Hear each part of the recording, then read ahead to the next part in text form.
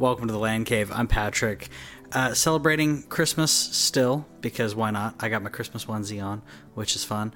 And Owen's not here today, but I thought I'd go through some news with you and, kind of celebrate a little bit. So feel free to join in on the chat if you're hanging out with us. See, David's hanging out.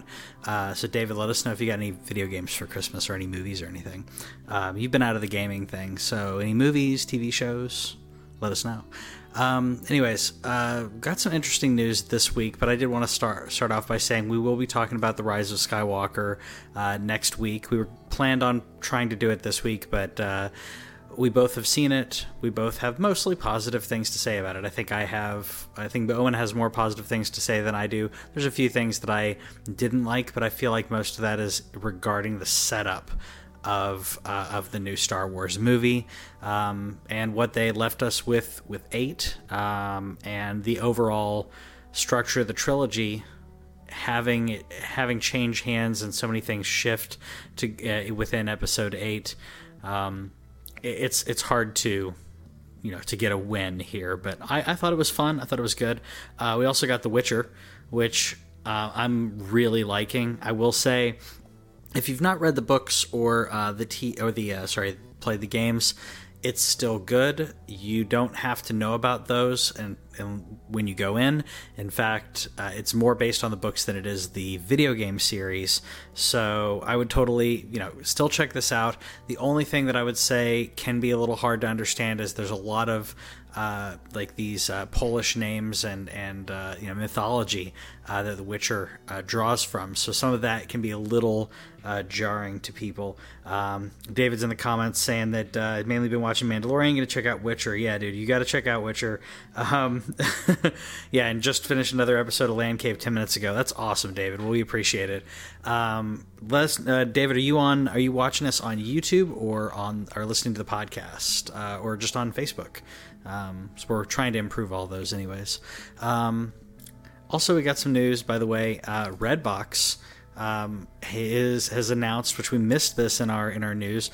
Redbox announced they're no longer going to be carrying games, and if you go onto Redbox's site right now, you can search for games. They're selling them at a pretty decent discount because they're getting out of the games business. They're going to be focusing on movies, which I think. I think that's a good idea from a business standpoint. I've been watching a lot of Dragon's Den, which is like Shark Tank, but in the UK. Having watched that, I'm like, I know that video games have a higher price point to purchase the disc, and you're renting them out for almost the same price, and their value drops significantly quick. In just a few months, the value of a video game can drop. So some people may or may not want to rent it anymore. They may just go pick it up for $20 or $30. So I think this was it's unfortunate because I think it's a very convenient business model for Redbox, but that's what's happening when you have decent digital sales and you have access to things like Amazon, or some people who just wait to buy the games. There's a lot of people who are doing that. I'm one of them, but there's a lot of people who don't have the disposable income to buy all the games, and when they do, they do this, or they go Steam. Steam's cheap, and there's other ways to save. There's lots of ways to save money, and then the other big elephant in the room of being Xbox and the Xbox Game Pass, because if you have Xbox Game Pass, you get access to most of these games with your subscription. So I think that's probably the best deal. Owen and I have been talking about that. If you haven't been playing games in a while and you've got like $170 to throw down, you can get an Xbox One S. I think it's the S. You can get they're all no, it's not the S. It's all the discless version. You can buy a discless Xbox One with Xbox Game Pass for $10, $15 a month, and you get access to all of the games. It's a crazy deal, and you get access to the games right when they launch on Xbox. You get access to some of these, so that's the deal to check out. Speaking of Xbox, by the way, Phil Spencer was talking about Digital Foundry. Digital Foundry did a recent article on Xbox Series X, and Phil said Digital Foundry does good work as Moore's Law slows down. Our perf ambitions increase. It leads to design innovation. Software innovations like VRS will also be critical. A lot of what they're talking about here in the Digital Foundry article deals with transistors and Moore's Law, talking about the doubling of speed of technology and transistor density.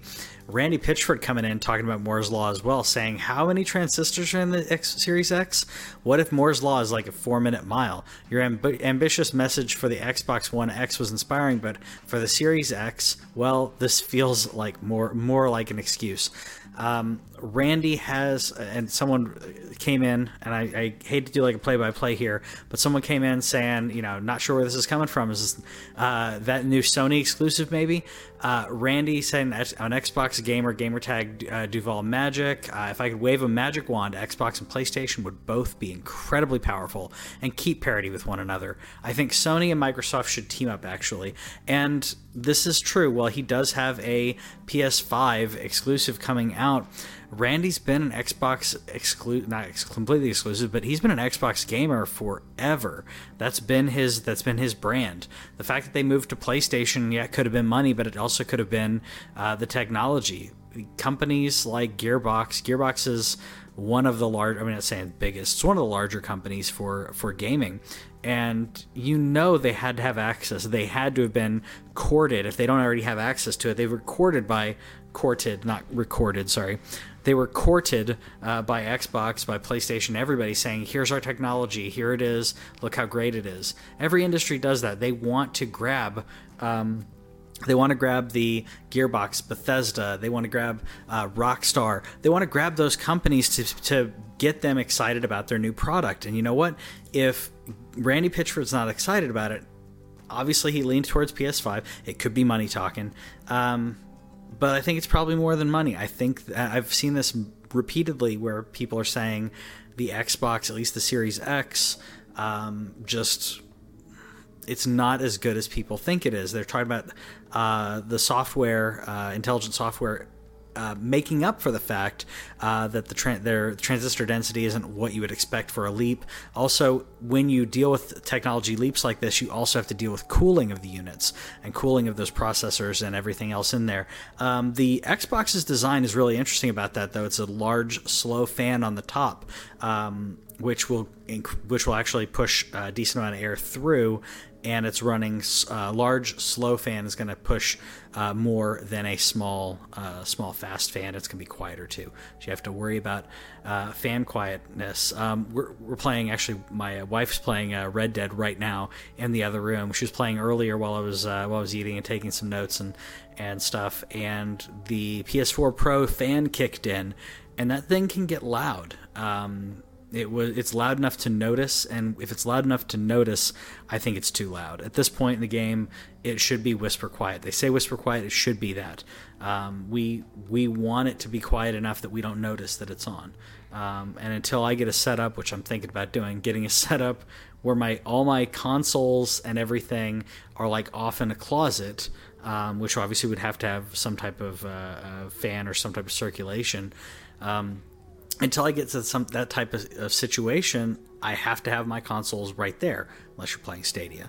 I have to have my console right there. When the fan kicks on, the fan kicks on. It's unfortunate. I played a bunch of Metal Gear, didn't have a problem, but Red Dead, fan happened, so oh well. I think we only got one other thing in the news. Excuse me while I sneeze. It's live Facebook for you. I have one more thing in the news as we kind of wrap up here. It's not a lot because it's Christmas. A lot of people took off. A lot of news agencies took off, but one decided to republish a joke meme. So someone posted this picture joking about the thanks David, thank you for the bless you. Someone joked about the Xbox Series X that's on the left. That is the design for that Series X, and they photoshopped a PlayStation 5 on the right. And if you can't tell, depending on the size of your monitor or your phone or whatever, or if you're listening here, the photo on the picture on the right is a large black refrigerator. I have to point that out because apparently how was it? I forgot to write down the publisher. Sorry, there was an article that someone posted legitimately thinking that this was actually the design, and they said we could not verify the veracity of the image, but ZHugeX, which is the guy who posted it, has been a good source of information, particularly about things related to the gaming industry. At the time of this publication, Microsoft has not revealed the specific release date of the PlayStation 5 or its retail price. The Japanese console maker has not revealed when it's going to launch it, which is that's the release date. When you said the release date or when they're going to launch it, it's the same thing. The International Business Times, obviously not a giant in the industry, but I find it hilarious that they would post something like that, not only not noticing that it's a fridge, not noticing the joke in there, but then saying things like Microsoft hasn't released the release date and the price. I mean, obviously you don't just stop typing and do something else. The problem here is journalists have gotten to the point now where journalists get paid per article. Their articles have to be short and sweet. That's how our attention span has become. So the articles have to be short and sweet. They post the article, and they need to post more and more and more content to get enough money in order to just make what they should have as a base. I did see someone was saying recently they work for BuzzFeed or something like that, and they were saying they have to do like 3 articles a week. They have to pitch, I think it's like 7 or 8, and like 3 of them will go to so you have to basically either pitch or write X amount of articles, and then they decide to publish. Some of them decide to publish, some of them don't. Also, that's the other thing, the editors when it comes to this, a lot of times are very hands-off. Some of them are hands-on, but a lot of them are hands-off, and they will give their contributors access to publish right there without getting edited. By the way, if you clicked on the story, because I did find the link, and if you click on the story about the article, they have scrubbed the article. They have scrubbed the article to be like, oh, the leak that almost was, and it's like, some people thought this was it's a dumb. They basically scrubbed it and backpedaled and came out with that. So.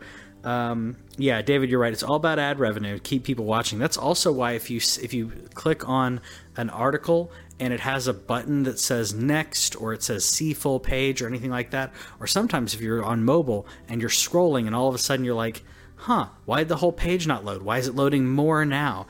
It views that additional scroll or click if you're going next, like it was a slideshow. It views that as another unique view. So it's a way that they can bump their views up. So instead of 1, if it's a list of like, the 10 coolest cities to have burritos in, if you're on your phone looking at that and clicking through those, that counts as 11 because you clicked on the article, then you went through the list. That's 11, 1 plus 10. And then if they've got you there, then they'll have some other cool things like you won't believe what this celebrity looks like now, and you click on that, and then you get another 11 through it. So that's what it's all about now, and it's destroying what was journalism, and it's turning it into sensationalism, and it's destroying like the efficacy when it comes to reporting. We try to be kind of professional. We're laid back, but we don't want to just speculate. We don't want to fanboy. We have things we like, but there are article after article. There's articles, so many things that I could read out here and like speculate. We're going to straight up tell you if we're speculating, if we're talking about theories, if there's rumors, but there's a lot of people who straight up make videos and articles that are like, this is why the PlayStation is this, and none of what they're actually saying can be, they're not reputable, and none of what they're saying can be backed up with facts. And if you're going to talk about what you like or what you don't like, and it's an opinion piece, it should be an opinion piece. We've blurred the lines of that now. Anyways, I'll get off my soapbox. I know this is a shorter episode this week, but I just wanted to make sure you guys still got some love from us here at the Land Cave. We'll be back next week talking about a lot of stuff. Mandalorian will have ended, so we'll probably be talking about Mandalorian. And then we'll be talking about Star Wars Rise of Skywalker. I think both of those we may do off camera, or sorry, not live, and then post links because we don't want people to be spoiled. Mandalorian finishes up tomorrow morning. Rise of Skywalker came out a week ago, but there's some people who haven't been able to see it or are not caught up. So we may do those and then post like a link to a YouTube video for it. And apologies if that's not an easy way to catch it. It will be a post. We'll try to pin it or something. YouTube's also a really good way to look at the repository of what we're doing. You know, if there's previous episodes, it's a nice way to do it. Anyways, I'm gonna head out and hope you guys had fun. We'll see you next time.